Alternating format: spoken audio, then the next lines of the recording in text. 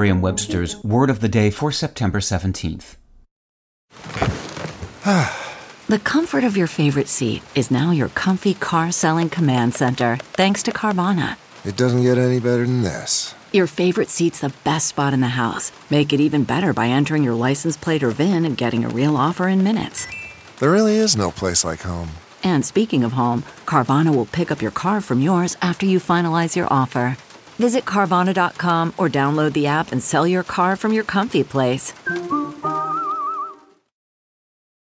Today's word is laconic, spelled Laconic. Laconic is an adjective. Someone described as laconic uses few words in speech or writing. The word often also implies brevity to the point of seeming rude, indifferent, or mysterious. Here's the word used in a sentence from The Ringer by Michael Bauman. The genius of WALL-E lies in its ability to inspire empathy with a pair of robots that can speak only a few words. It helps that WALL-E and Eve are both extremely cute, as robots go. If the Trash Cube robot didn't have those giant, sad basset hound eyes, we wouldn't have cared if he found love. But the cutest and most laconic robot of WALL-E is the Axiom's custodian, M.O. We'll keep it brief.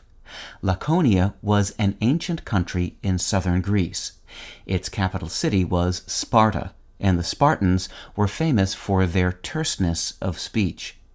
Laconic comes to us by way of Latin from the Greek word laconikos, meaning native of Laconia. In current use, laconic means terse or concise to the point of seeming rude or mysterious, and thus recalls the Spartans' taciturnity. With your word of the day, I'm Peter Sokolowski. Visit Merriam-Webster.com today for definitions, wordplay, and trending word lookups.